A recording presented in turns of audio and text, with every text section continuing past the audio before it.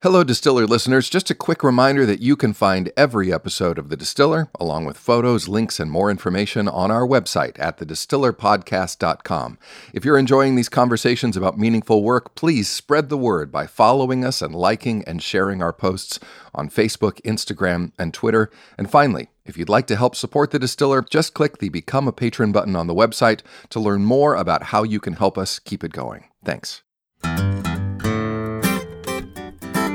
I met John Cryer, the actor, once. He was doing a project with NASA, and he's like, wow, your job must be really cool. I was like, well, every day I put on pants and talk about space, so not so bad.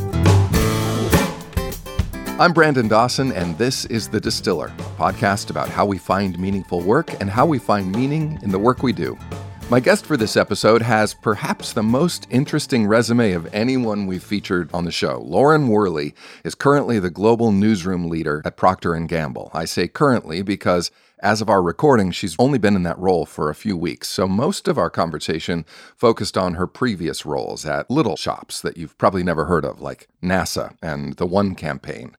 Lauren is a whirlwind, a ball of energy, and as she describes, she's someone who's all in on everything she does. Yes, she's had some amazing jobs, but she's also dealt with a lot of transition and uncertainty, including the personal fallout of holding a politically appointed position and waking up to find a new administration in power and herself out of a job. The double-edged sword of high-visibility work is high pressure and often high turnover. And we talked with Lauren about how she deals with those elements and about making a career of being the voice of other people and organizations, all while forging a career path that is uniquely her own. Lauren and I met at the absolutely beautiful Cherbourg Cypress Bakery on Race Street, just off Cincinnati's historic Findlay Market. Cherbourg is sort of like an authentic French patisserie with a twist. It's entirely gluten, nut, and dye-free, but you'd never know it. And over a coffee and some delicious treats, we talked about work, uncertainty, and the importance of relentless optimism. So here is my conversation with Lauren Worley on The Distiller. All right, well, cheers. Cheers. Thank you for joining me on a Friday afternoon. Thanks for having me here. This is great. All right, now look, normally I start by asking people to tell me what they do. I want to start by reading a list of just your jobs within the last 10 years. This doesn't even go. So if we started in 2009. Life began in 2009. Good Just Lord. that, some people think the world began. Your list begins because if we went before that, we could go on forever. Yeah, but we have an hour together. I'm so excited to talk to you because I feel like, maybe you and I have something in common about career trajectory. Trajectories. I love the word trajectory. Anyway. So 2009, Chief of Staff for the Office of the Ohio Lieutenant Governor. 2009-2010, Deputy Campaign Director for the Fisher for Senate race. 2011, President and CEO of Energy at Work Strategies and Solutions. 2011-16, Press Secretary and Senior Advisor for NASA. Hello. 2016-17, Artist and Talent Director for the One campaign, which people don't know is Bono's campaign for poverty and preventable disease. And then 2017 to 2020, Chief Communications Officer for Cincinnati Public School District. Yeah. And now you've just sort of had a little shift, and now you're in a new Now I'm the role. Global newsroom leader for Procter & Gamble. Good Lord. That's crazy, isn't it? That's an amazing 10-year resume. Yeah. So let's start off with, is there a common thread? Thank you, by the way. Yeah, absolutely. I appreciate that. That's nice. A super impressive run of wonderful, super interesting jobs. Yeah. But what's the common thread? The common thread, if I had to think about that, is that, well, let me tell. There's a little blip in time that I don't necessarily have on my resume. I spent about a month living on the Navajo Reservation in Arizona. Okay, where in Arizona? It's in northeast Arizona. It's about an hour and a half or so from Albuquerque. Like near Page? Yeah.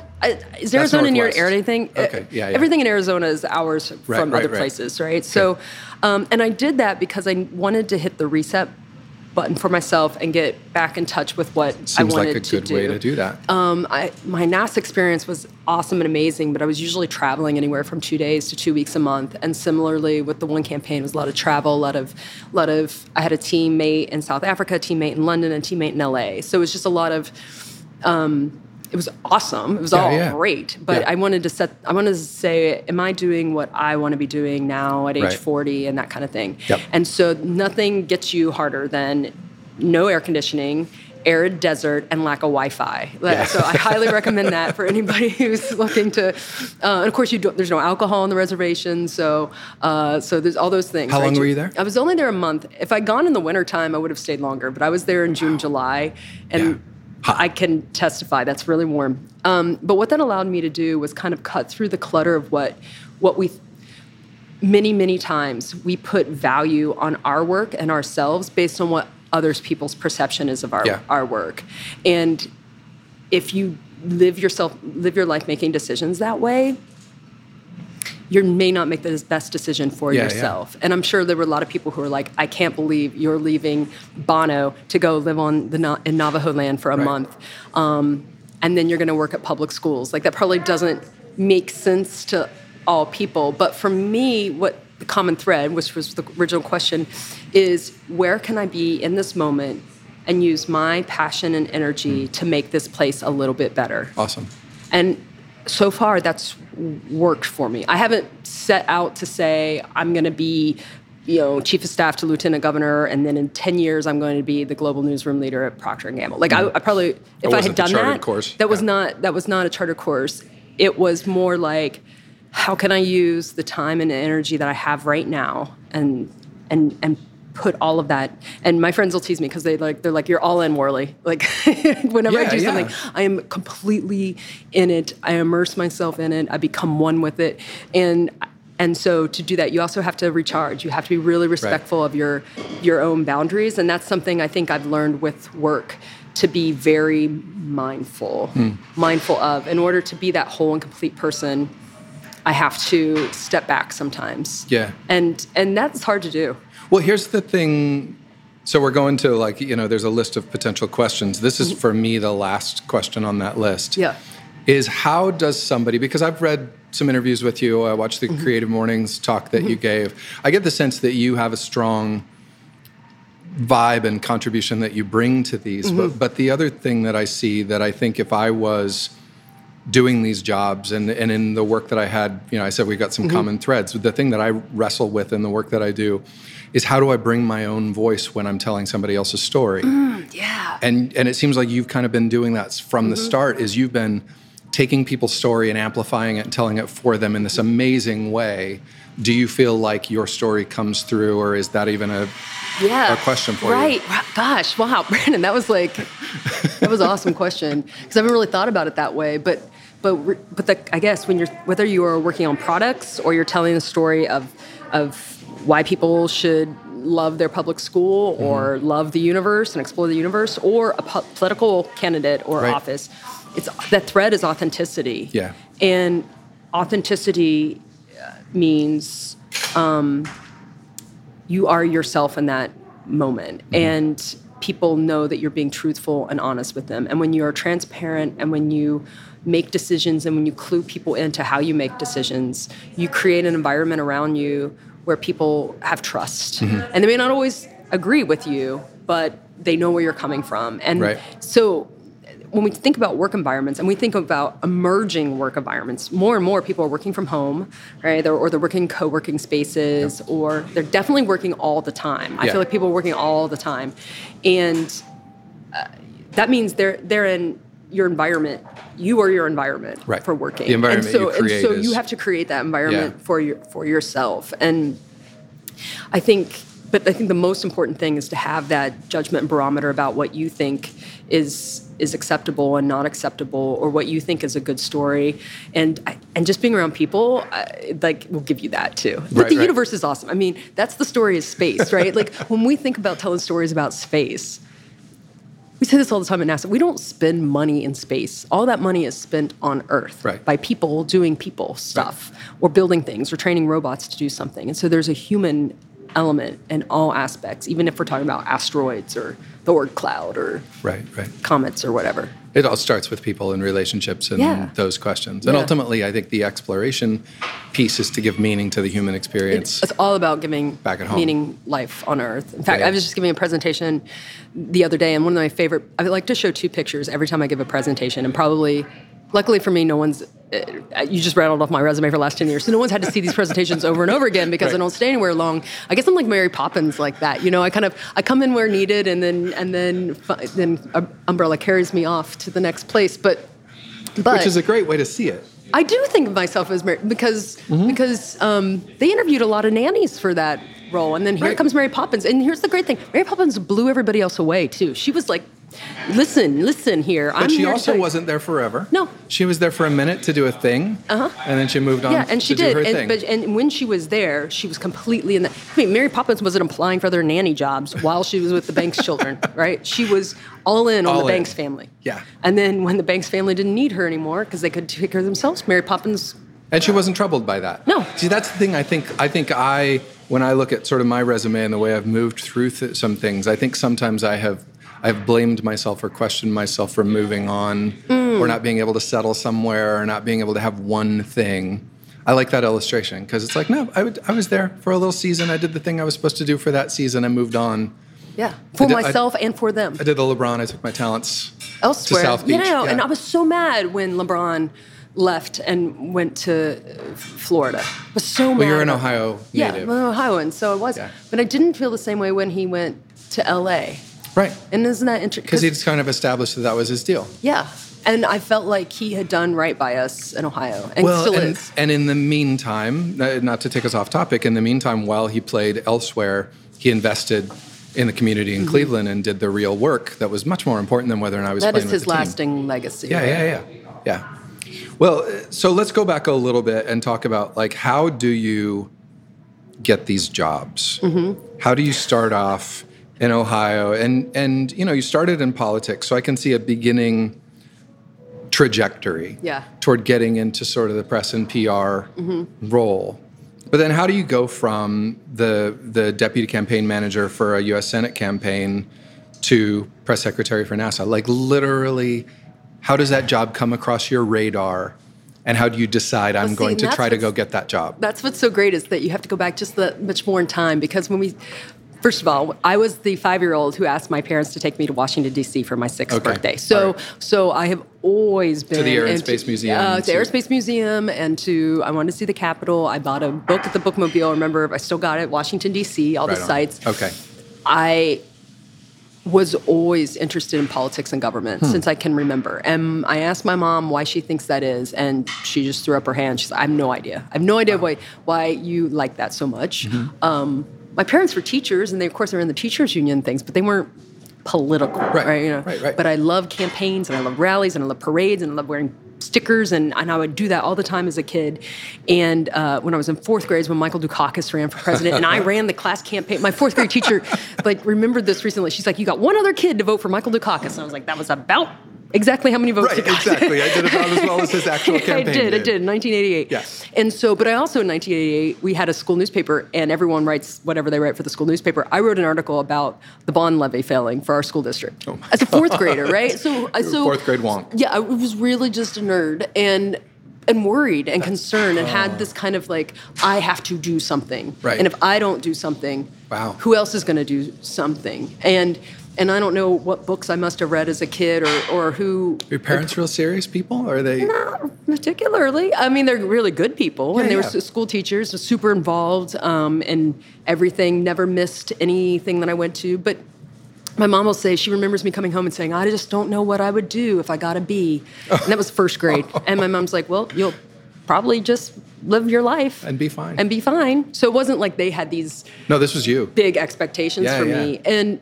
so the drive comes internal. All right. I'm an extrovert, but yet, you know, and introverts generally get their energy from within. But I think some of us are so extroverted that we are introverted. We get our energy from somewhere special. So always doing campaigns and politics.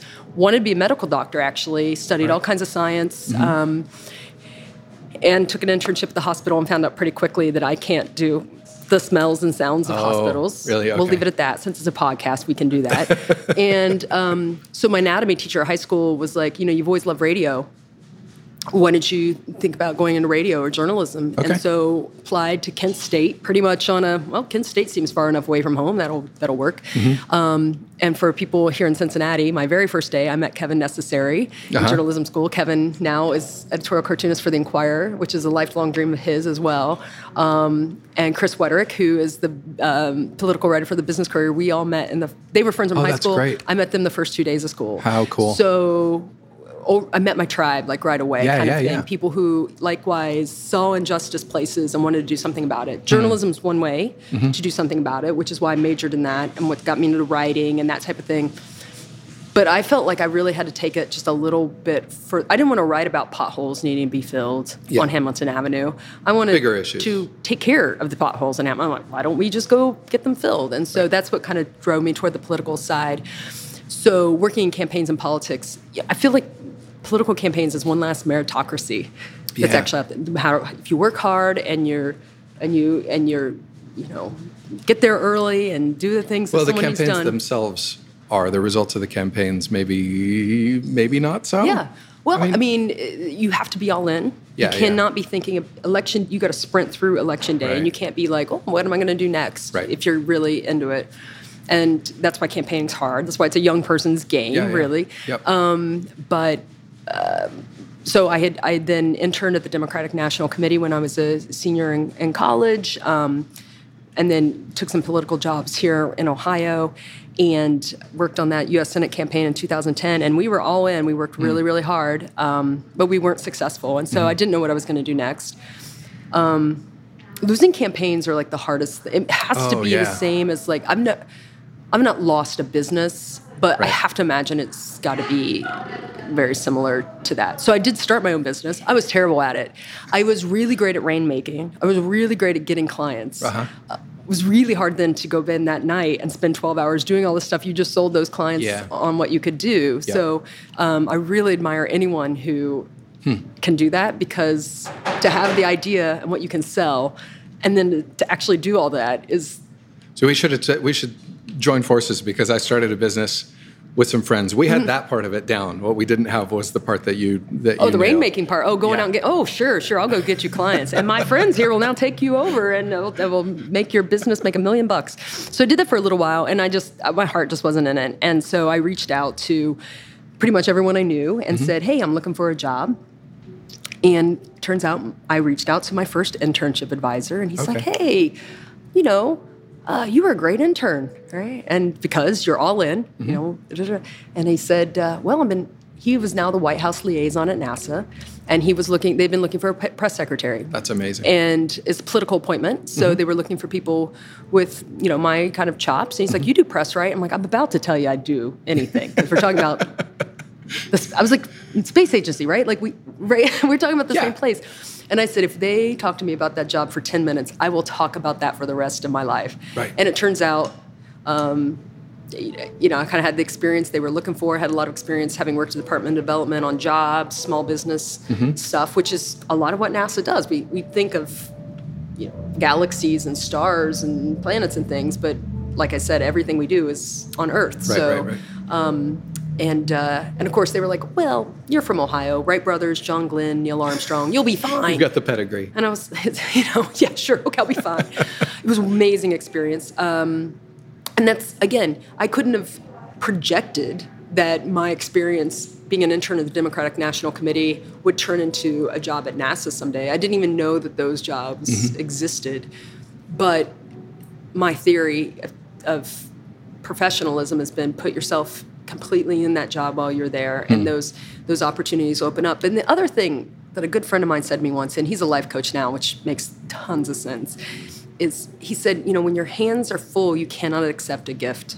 And oftentimes, it's so when people say, oh, you should always look for a job while you have one, I'm not sure I subscribe to that, because that's one of the reasons I took the sabbatical in Navajo land, was to say, I'm going to get away from everything I'm doing right now so I can clear Now, Right. and I happened to be in a financial situation where I could do that. I was Yeah. single, so I didn't have it's not puppies always to feed. possible, It's but not always when you possible, can. but when you can, or give yourself the space mentally to do that, you start to then, your hands are then open to accept the gift that the universe gives you. And that's, whether you're a spiritual person or a science person, it doesn't matter. All the energy that's ever existed in the universe existed at the Big Bang. Yep. And the energy still exists. And I give you energy and you give me energy, and that's how physics works. And so I have to put that energy that I wish to receive out into the universe if I'm expecting to receive that. And so, it's hard to hold back from that negativity at work sometimes. Yeah. But back to that, we really have to create the environment in which we want to live. If I don't want people to be snarky and silly with me, I cannot be that way with them. I have right to on. give them the energy that I'm wanting back. And that's back to that all in thing. Yeah. Let's take 2 seconds, because I feel like I would be remiss on just like geeking out a little bit about the NASA job. Oh, yeah. Before we move on. Yeah. Like, what do you actually do as the press secretary for NASA? You And put on pants how and freaking cool is it? Like, what are the great parts of the job? Do you get to go to the launches? Do Yeah. you get to, Yeah. like, there's got to be, there's the job. There's Yeah. the just doing the job, and that's the same everywhere. What's the stuff, what are the moments on that job where you sort of pinched yourself and said, no, but I'm actually right here? Yeah, right now. Yeah. And that's what's so amazing about space to me, and why, even though I haven't worked for the space agency since 2016, I still do a lot of space talks. I talk anytime someone has kids that want to talk about space. I carry like a NASA coin around in my purse, and every time I see a kid with a NASA shirt on, like at a restaurant, and they look bored with their parents, I go talk to the kid. Their parents probably think I'm an absolute weirdo, but I'm like, I see a kindred spirit here. I met John Cryer, the actor, once. He was doing a project with NASA, and he's like, wow, your job must be really cool. I was like, well, every day I put on pants and talk about space. So yeah, it's pretty Not so bad. Not so bad. And that's what I did. Kind of carved out the job a little bit. As I said, I have a political appointment job. So Talk it for a second about what that means. So the president has a lot of people who works for him. Some people he knows personally. Some people he knows personally. He knows someone personally, then hires them. That was me. Okay. So like 100 layers down. Referral. So there's about 5,000 of those people in government. All and right. they go from being administrators to NASA to, deputy undersecretary of this or that to the Bureau of Underground Storage Tank Removal or whatever these jobs are. Department of Interior has a lot of them. Department of Defense has a lot of them. NASA has 18. So out of 18,000 employees. So I was selected for that job because of my press background, but also because being from a state like Ohio with a NASA center here, that piece of it. So my job then was to do White House communications every day. So I reported to the White House communications team what the NASA communications team was up to. So if we had a major launch or something went wrong or anything. And of course, we've had humans living in space on the International Space Station for 16 years. So that was generally my report every day. We're still living and working in space. Here's what's going on. Here's what's going on with that. And then I worked for the administrator, and the deputy administrator. So I did press opportunities for them. So I would travel with them, create opportunities. If they were traveling internationally, sometimes I would travel with them. Sometimes I would just do the legwork, working. Okay, we're going to talk to this classroom. There'll be this reporter there. Is this the advanced work, setting up the interviews, all that kind of stuff? Yeah, that kind of stuff. Working with reporters, getting that kind of thing. And the great part about doing space is, you would still get political questions. I mean, space is political. We're going to have a 70-ton rocket or a 90-metric-ton rocket or whatever. But for the most part, and that was what was really, so my first launch I got to see was the Curiosity rover. It was over Thanksgiving 2011. So I'd only been there a couple months. I went down to over the Thanksgiving holiday. I kind of, for the most part, knew my coworkers by first name at this point. I've only been there a couple months. And where were you working? I was based in D.C. Okay. But all of our launches take place at the Kennedy Space Center for the most part they do. We also do some in California. But what was remarkable is here we're launching this thing. I didn't know what to expect. I'd never seen a shuttle launch. I'd never seen anything. And first you see it, and it's the brightest light you have ever seen. What are you, 2 miles away? How far away are you? About a mile in the VIP area. About a mile away. I don't know how VIP it is then when something goes wrong, but when you're close enough to feel it. And so you see it, and it's the brightest light you've ever seeing. And then a few seconds goes by, and then you can hear it. And that's the dissonance right there, where you're seeing something up here, but you're hearing where you think it should be down here. Yeah. And then a few more seconds goes by, and you can feel it. And you feel it in your chest, and then you cry. Or maybe you laugh. Wow. But it's that thing that just evokes emotion. Overwhelming. From you. It's overwhelming. Visceral. Yeah. And that's different than doing press for any other thing, because everyone at that moment is looking up and hoping. There's no reporter being like, well, I wonder how much those widgets cost. Yeah, at that moment everybody's anyway. in it. You're in that moment together, and you're thinking about the possibility and how literally thousands of people came together to like make this thing. And scientists who've worked their whole careers have hung their hopes on those engineers getting that launch, those rocket scientists getting it right. And it's just such a celebration of humanity in that moment that there's just, I can't. And the height of human achievement. Absolutely. Every single one of those launches represents like a triumph of human achievement. It does. I cannot think of another example. Yeah. Where maybe the Olympics, right? When Sure. kind of thing. But that's more of a competition. This is a we did this together. And I'm just tweeting about it, and I feel like, yeah, we did it. Here we are, we're on Mars. And that's the great thing about that work environment too, being a civilian agency. Everyone is I was just blown away by how generous they were with their knowledge and how. So I don't know what, I guess I expect to go in there and everyone be kind of snooty and well, you just got to catch up, and no one left. I remember one day getting off I was on the elevator with the head of planetary science. I like to say the director of the solar system, because that sounds a little bit better. But he was head of planetary science.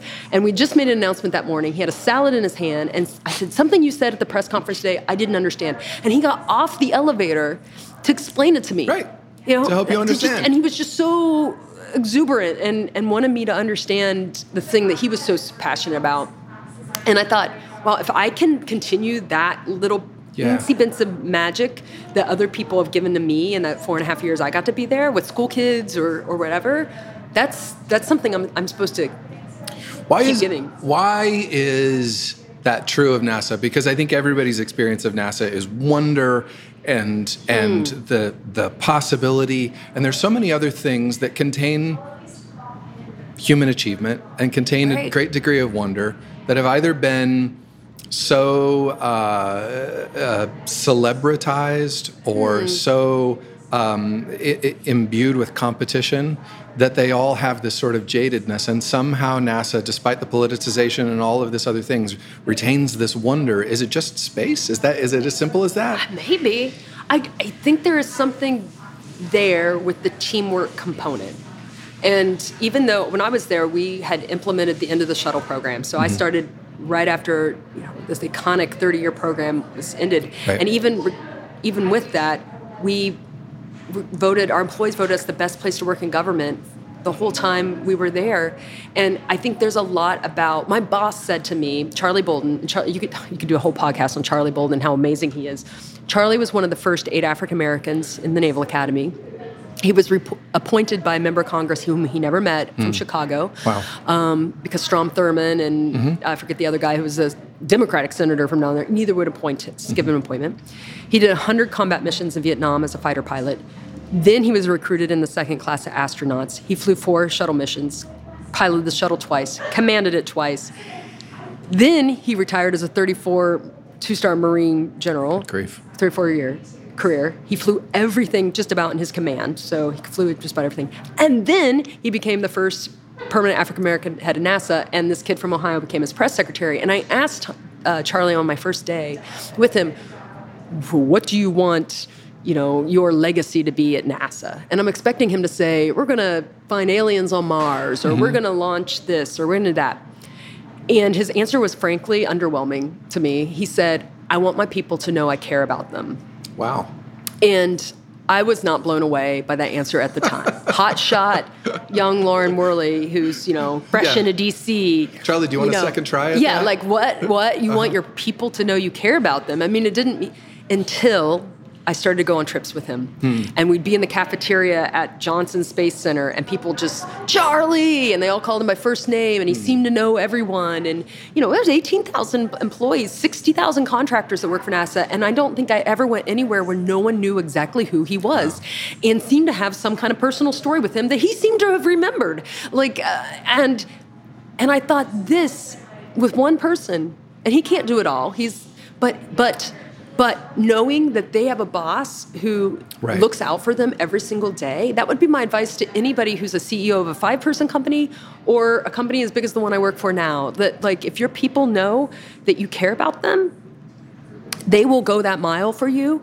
And Richard Branson says this all the time. If you take care of your employees, they will take care of your customers.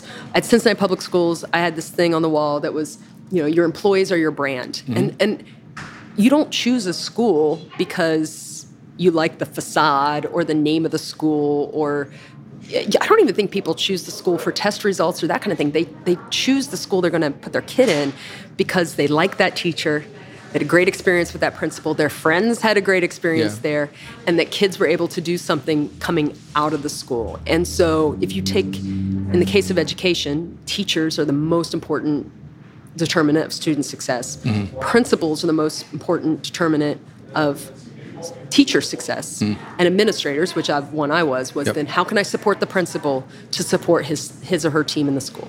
Right on. And so when you break it down like that, and if you keep people at the heart of what you do, then you're going to be excellent. Because if nothing else, not that we all feel good and have a great day, but if you do feel good and you do feel motivated, you are going to do that extra thing for someone. Yeah, you're going to do great work. Yeah, regardless of what you're going to do. And someone's going to notice it, and then they're going to offer you a job at NASA.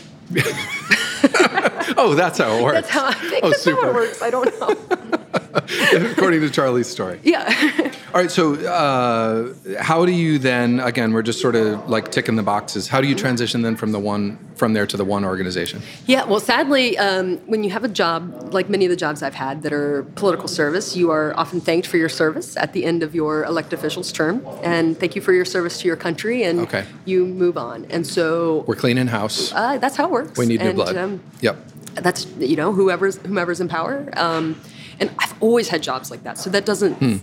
I don't have fear of that because I don't know any better. It's coming. You don't take it personal. It's not personal. It's politics. It's business. It's just how sometimes it's symbolic, and sometimes it's you're not working out, or sometimes it's a relief. It can be any of those things. But in my case, coming up, knowing the 2016 election, there would be a change in administration. I would not get the opportunity to work for President Obama anymore, and Charlie's NASA administrator.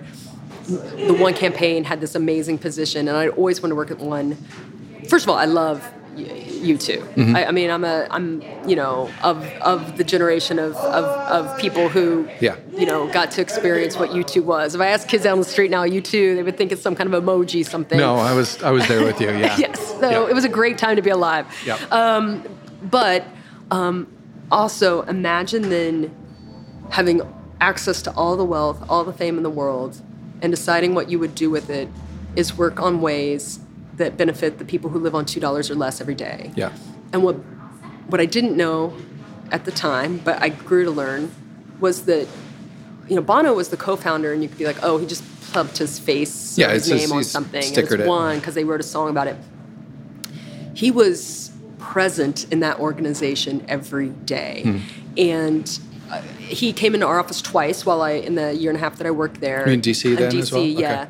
Okay. Once he provided testimony in front of a congressional delegation. He had just gone to 4 or 5 refugee camps with Senator Lindsey Graham. Mm-hmm. And so he was there to speak about what was going on in the refugee camps. And what was remarkable was how deeply he knew his subject matter, to the point where he could correct PhDs, and not in a offensive way, but because he knew it so well. I'm convinced he's otherworldly. I'm convinced that people like Bono are Bill Gates and Sheryl Sandberg and Brené Brown, and those people operate in a different realm than we do, because he was so present and so loving and so wonderful and so creative. We know his art. Yeah.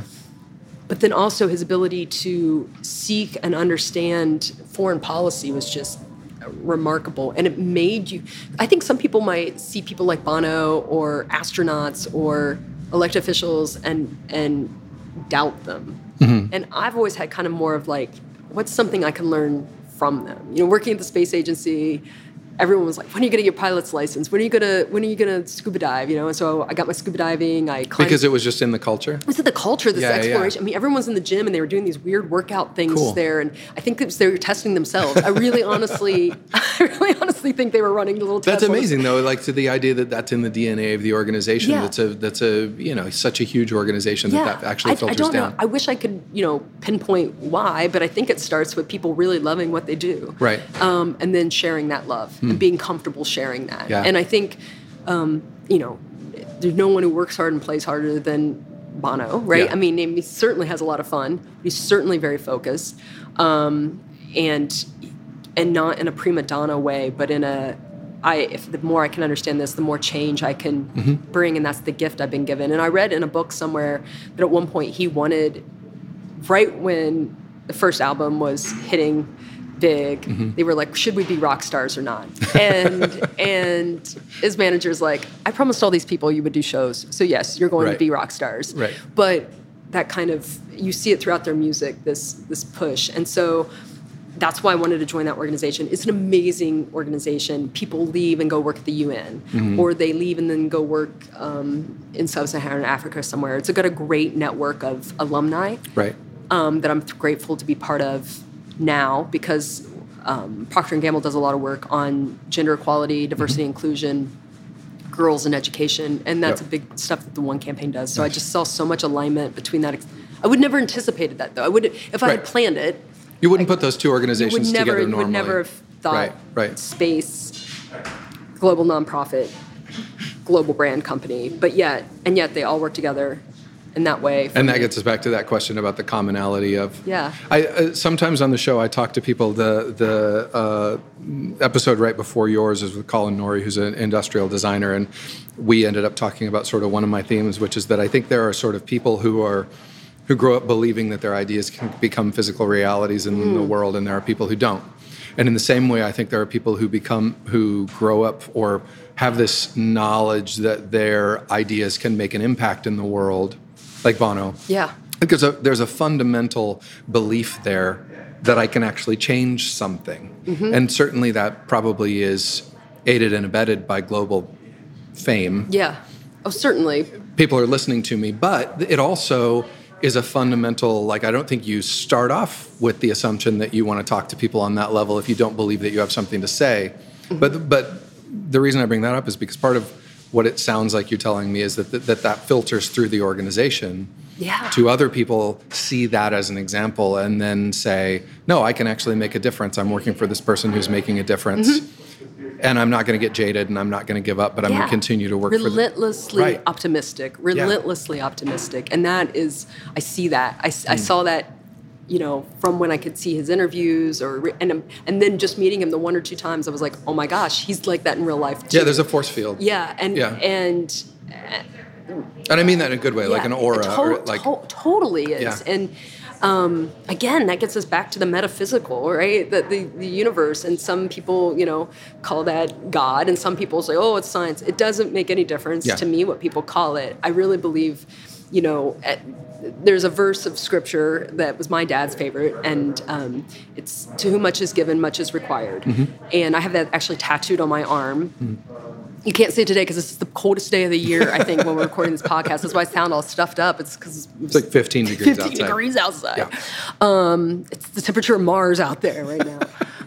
But I really do believe that those of us who've been given gifts have an obligation to share them. And we never know what that might unlock in someone else.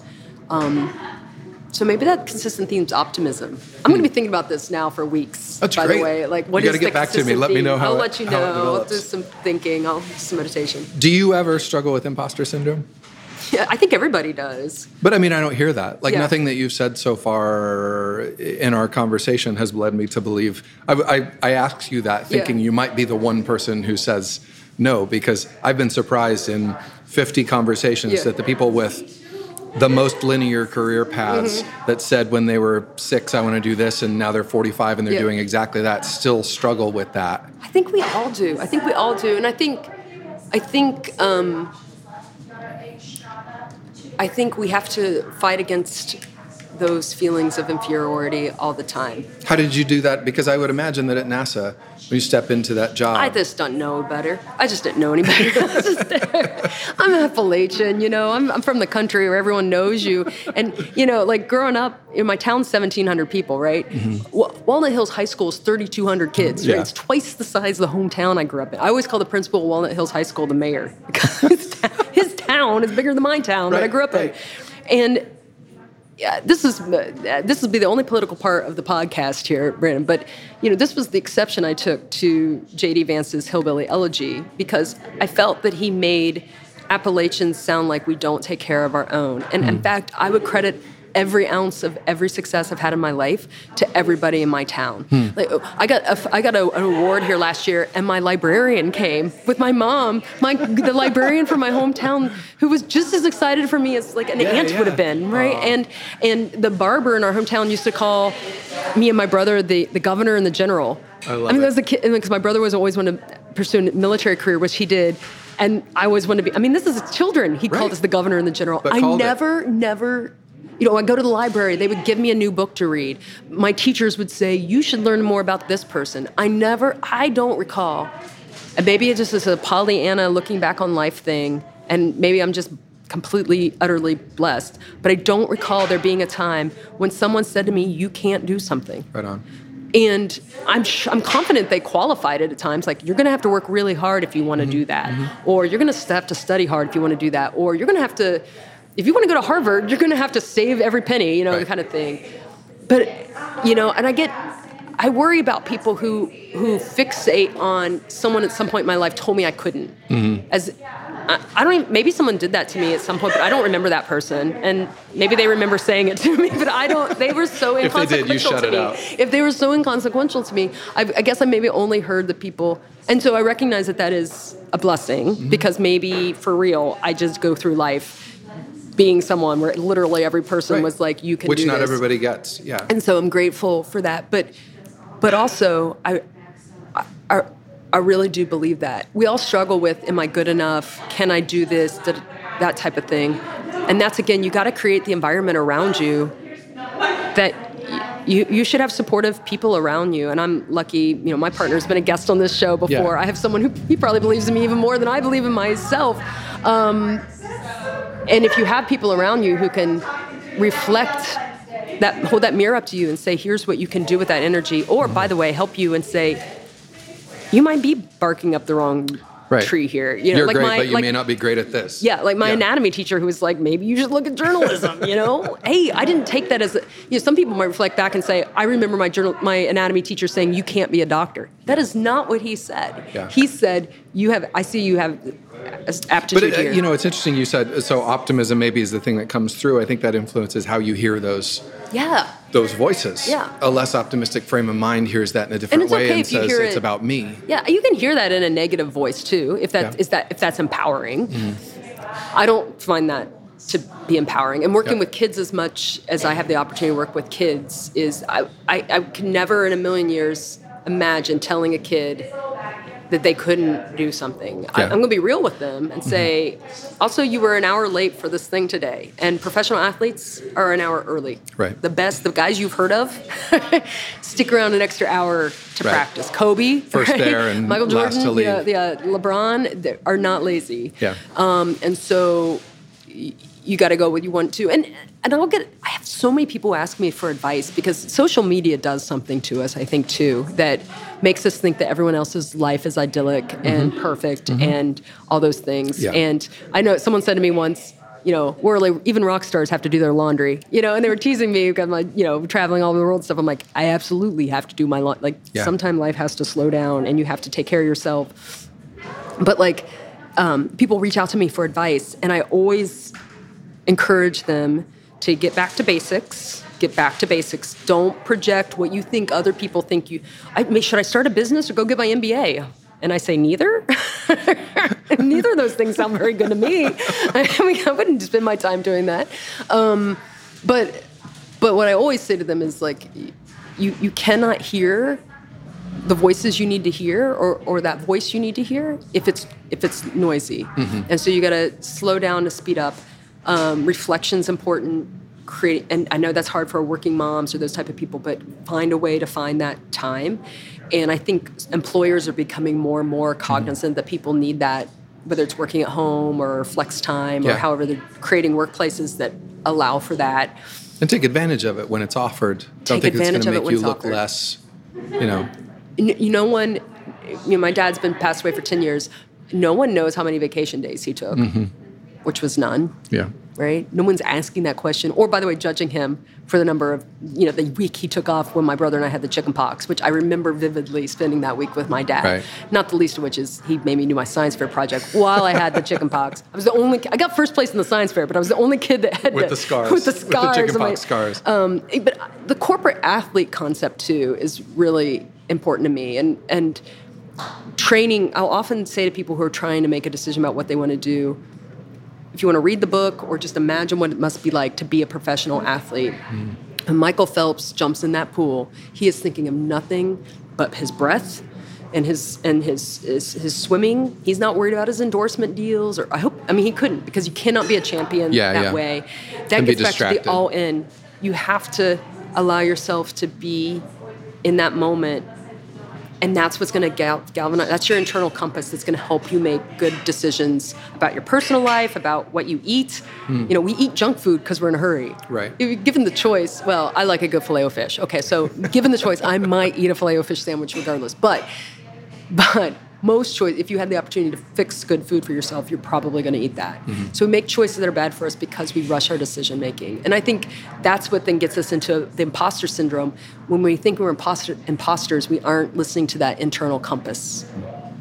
And I think imposter syndrome is more about, if we unpacked it, more about I'm not listening to my gut, I'm listening to someone else's gut. Right. And so you asked me, do you have? Of course I have it. I'm like, oh my gosh. Am I going to be able to be a spokesperson for the school district? Am I going to be able to stand on camera and talk about this? Am I going to be able to go to, the West Bank in Palestine and represent the United States government in the best way that the embassy folks briefed me on a conference call about 2 weeks ago? Right. Am I going to remember that now? Right. But if you follow that little internal, that Jiminy Cricket inside of us, I think it's that simple. I would encourage people to consider that and then tell me if it doesn't work. We'll get some feedback. We'll let you know. Yeah, let me know when everyone writes in and says, she's really full of it. Like, I don't know, it worked for me. So you're in D.C. for NASA. You're in D.C. for the One campaign. And then the One campaign, we talked about how the NASA job ends. How does the One campaign job turn into the Cincinnati Public Schools? Well, I really felt after 20, and I don't want to be political about this because it's bigger than that. We are at such a moment in social media, in our political environment, in how we are with one another as a society, that I felt really confronted by the question, what do I want to do? And for me, I wasn't sure that working at a nonprofit in D.C. was cutting it for me. But I couldn't be sure. Because I'm busy every day. Yeah, but you're... When you're busy, you feel important. Yeah, but you're also doing like the Lord's work. You're working on poverty and preventable disease, and yet in your mind there's this idea that somehow that's not cutting you. Am I doing my part? Okay. Am I maximizing? Is this back to sort of you're furthering somebody else's vision versus you're doing the thing that you can? And I just couldn't be sure, and I couldn't be sure if it was noisy. And when you're working, it's noisy. So I just really realized that social media was too noisy for me. It is too hard to get away from it. DC is a culture all in of its own, too. Yeah, it's very competitive, very type. I mean, if you want to compete in anything, karaoke, bocce ball, softball. I mean, you name it. There is a competitive in the nation. Even the type B people or type A. Yeah. Like you cannot. Your bartenders have master's degrees, right? I mean, you can't go anywhere. It's always funny when people come out of town and they kind of talk down to the bartender. I'm like, he's working on his PhD in global politics and knows more about data analysis than any of you will ever. So it's that kind of town. So I just felt I needed a break, but I didn't want to just check out. I wanted to do something that could help me find the quiet. And so that's what Navajo land was for me. I'm not an expert on Native Americans and their history, but to my knowledge, the Navajo are the only tribe that was able to reclaim their land, their homeland from the United States government.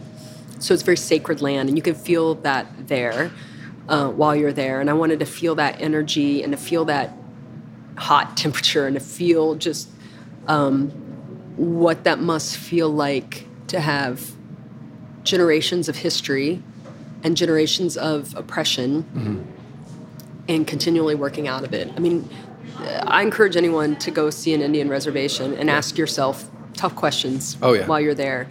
People with no water, people with little power, and also sadly, most of the kids don't know Navajo. Yeah. It's a difficult language to learn, but also and we did that. Yep. And so we owe something for that, and that became very real for me. But also happiness, also family unit, also, and the Navajo have a very interesting relationship with good and bad. You can't have dark without the light. I don't know what that's, maybe a hobbit or something, I don't know, but they really believe in that intrinsic connection. European culture, we tend to believe you got to stay away from the dark, you got to stay away from the bad, and they have a little bit more balanced view on what's good and bad. They go together somehow. Yeah, and so which leads me to believe I can eat this whole pastry right now and not feel bad about myself. but you got also, the good too. Because this is good. But it gave me that time to say, and so what it gave me the clarity to say was, where do I think I can contribute the most and still be my authentic self? Should I go back to school? Should I do those things? And again, I had the luxury of being able to do that. Not everyone has that time. But on my last day there, I really thought I'd have some big epiphany. I thought I would have like a bolt of lightning would come down and, I would have some, just like some show you see. But I didn't. And I was packing up the last day, getting ready to go. And a woman said, well, did you find what you were looking for? And I was like, yeah. And she said, now where's your tribe? And I said, I'm not native, I'm an in-law, and that's what they call white people out there, in-law. In-law food is like hamburgers and pizza and stuff. I love it. So yeah. And she's like, no, I mean, where's your people? Right. And for me, it was like, she's like, if you find your people, you'll find your purpose. She probably watched Oprah that morning or like Dr. Phil or something. I mean, she didn't say it like but in the dramatic telling of the story, Brandon, she's like, if you find your people, you'll find your purpose. And then she was gone. The sky darkened, and I never saw her again. Reverberated. And I thought about that and that long trip back from Arizona to Ohio. And my family's from this area. My college roommates I mentioned, Kevin and Chris, good friends, live here in Cincinnati. And that Creative Mornings talk was a good thing. And like, wow, there's a really good history of Cincinnati. Like, we have a tendency to be like, I'm going to find my living on the coast, but maybe Midwest really is best.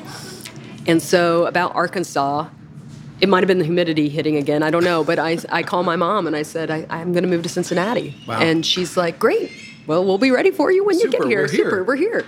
And so I had no idea what I was going to do. I really had but then I know GE Aviation was here. I knew Procter & Gamble was here. I knew, all these great companies. Like, there will be something there for me. I'm not going to worry. I'm just going to, again, you cannot accept a gift if your hands are full or your hands are clenched. Right. If what that is that. So at every meeting I had with someone saying, hey, I'm moving back here and here's my experience and I want to, do something.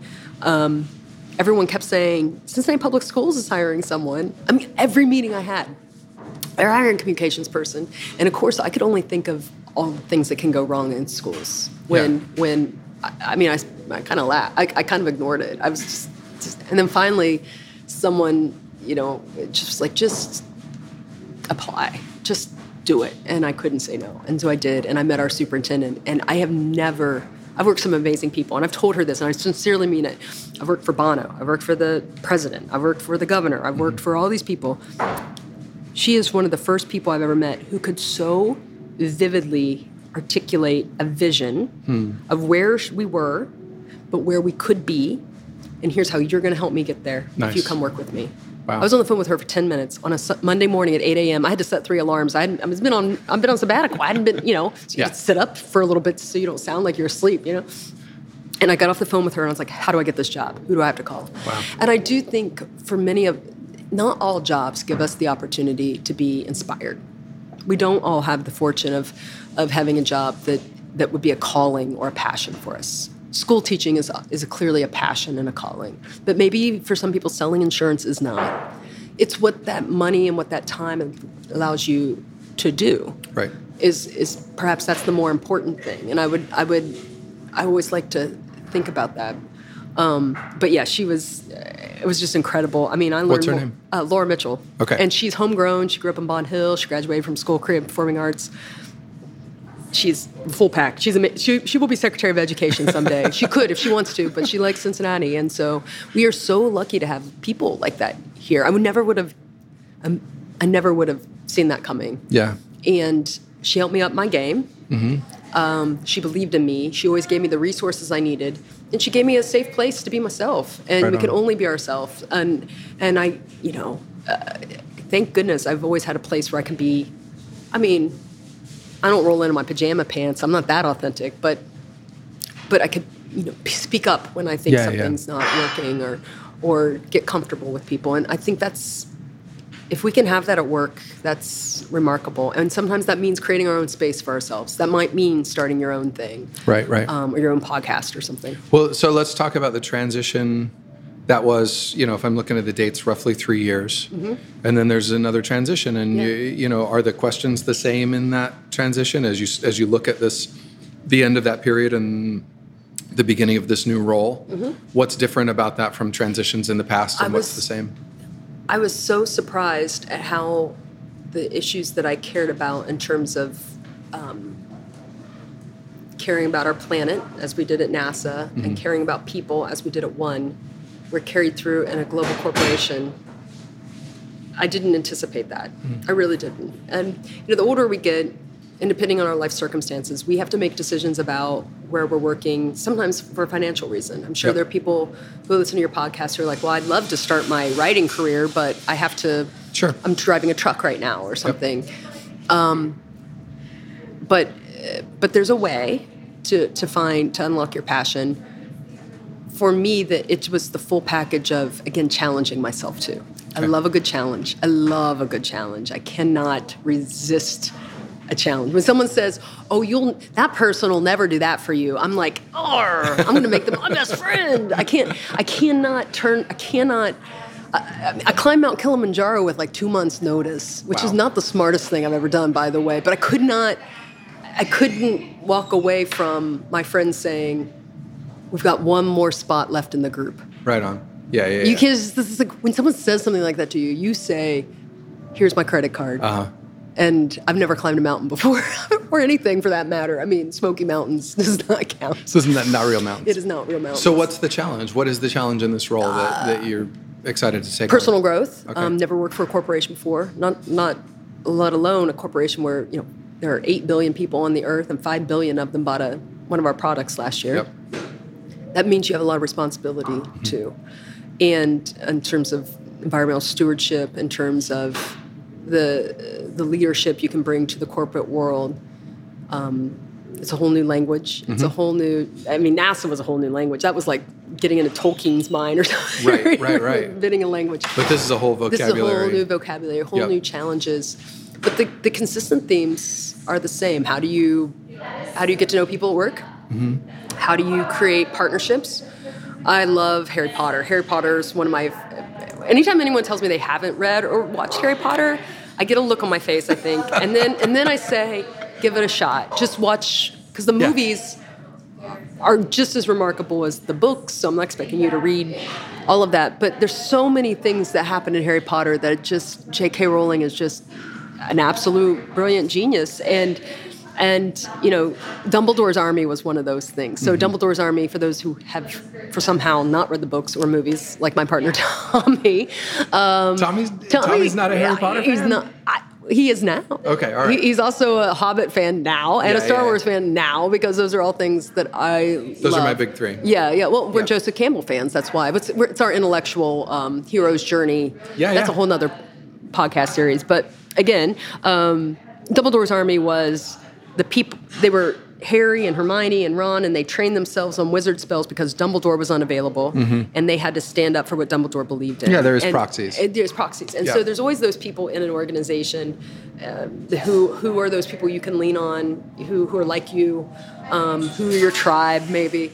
I always like seeking those people out because those are people who are optimists and believe in the possible too, and that creates the environment. So that becomes your bubble. Those are your people. So you don't have to be, if Sally, who sits by the copier, always makes snide remarks, okay, let Sally, who sits by the copier, make snide remarks. That's Sally's environment she wants to live in.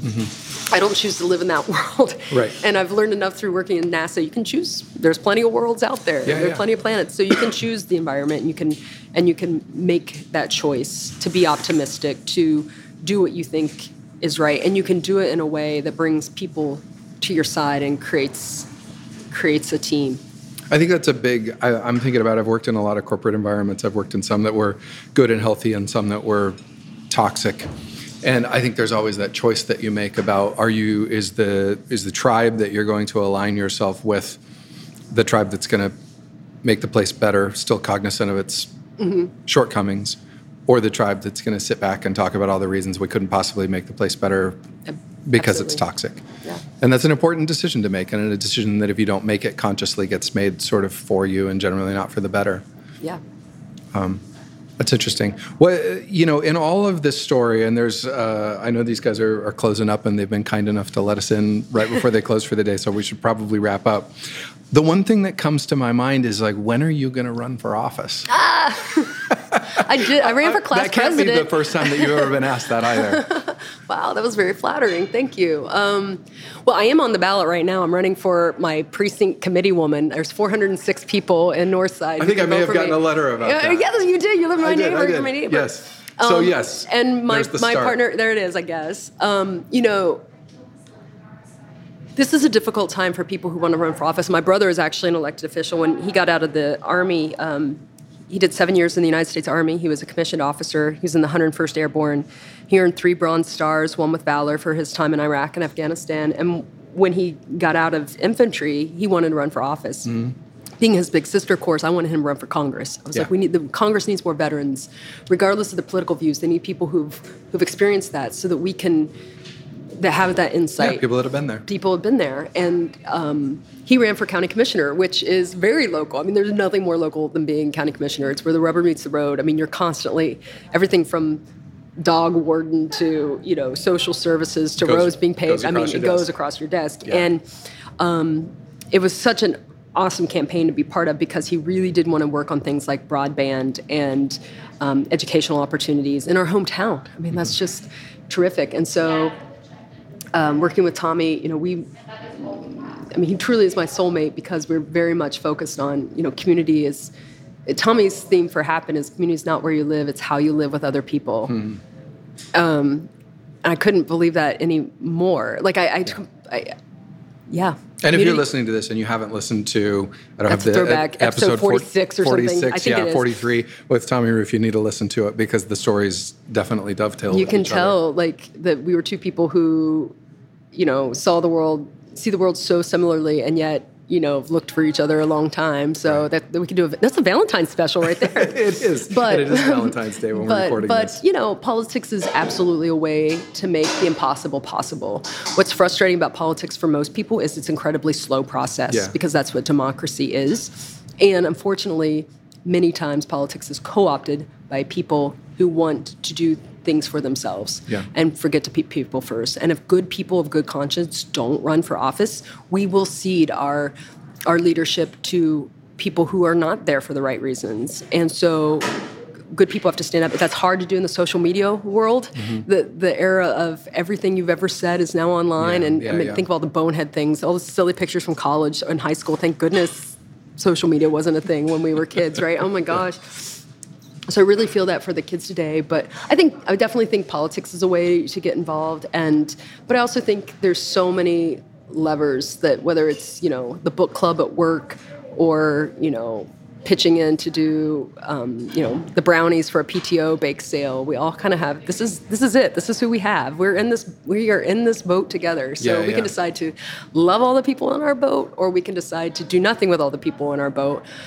I choose the former. Yeah. No, that's great. I mean, coming back to that first question and your answer about optimism being the common thread, that definitely comes through in the work that you do. And I think it's important. I'm thinking I'm in a place in my own life where I'm looking at a lot of transitions and holding on to optimism as a common thread and as a mandatory through those is a really helpful way. Well, if you need directions to the McDonald's in Navajo land, I spent a lot of time there getting on because it was the only place you could get Wi-Fi while you were there, and you had to order something to sit at the McDonald's. That's why I joke about Filet-O-Fish, because the number of Filet-O-Fish sandwiches I probably had while I was there. I thought I'd lose weight on my sabbatical. I didn't, because probably your legacy. I had to keep ordering food. Yeah, like, who is this in-law who keeps ordering Filet-O-Fish sandwiches to use the Wi-Fi? But find that quiet place if you can, and you will find no one more relentlessly positive than Tommy. I mean, he puts my optimism like I'm the grumpiest person alive. He believes in people so much, even when the world is handed everybody just the worst. And if we could all just give ourselves, back to your question about imposter syndrome, give ourselves the benefit of that doubt. Yeah. And then give other people that grace and mercy as well. We could be that much better. We could reach the stars, man. And we could launch rockets. We could cure AIDS. We could have Dawn dishwashing liquid in every single sink in the world. I don't know. Lauren, thank you. It's been wonderful. Your journey is amazing, and being able to talk to you about it has been as amazing as I'd hoped. Thanks for sharing your time and your experience. Thank you so much for inviting me. This episode of The Distiller was recorded live at Cherbourg Cypress Bakery, 1804 Race Street in Cincinnati, Ohio. Cherbourg is an entirely delicious, unbelievably gluten, nut, and dye-free bakery in the heart of Cincinnati's historic Findlay Market. Thanks to the staff of Cherbourg for letting us camp out for a little while. If you live in Cincinnati and you haven't been to Cherbourg Bakery, whether you are gluten-free or nut-free or not, it should be at the top of your list. From authentic and delicious pastries to breads and cakes, donuts, and other equally sinful delicacies, Cherbourg will make you forget about what's not in it. And please do be sure to say you heard it on The Distiller when you stop by. Massive thanks to my guest Lauren Worley for sharing her story with us as she embarks on her new path at P&G. Lauren's journey, if you read between the lines a little, has been unpredictable, and for every huge up, there's been sort of a cliff on both sides. And I sincerely appreciate her willingness to walk us through, and I look forward to seeing what she does in the future. You can find a link to Lauren's LinkedIn profile on our website, as well as links to her Creative Mornings talk and some other articles about her work throughout the years. Thank you so much, Lauren. The Distiller is produced, recorded, and hosted by me, Brandon Dawson. Our show is mixed by Justin Golden. Our logo was designed by Scott Ryan, and our videos are by Mike Helm of Minute Moments Pictures. You can find The Distiller wherever you listen to podcasts, iTunes, Google Play, Spotify. Listen and download every episode, though, at thedistillerpodcast.com as well, where you'll find links, photos of the guests, and a map of all our show locations. If you enjoyed this episode, please tell somebody about it. Follow, like, and share our posts on Facebook, Twitter, and Instagram. And please do rate and review The Distiller wherever you listen.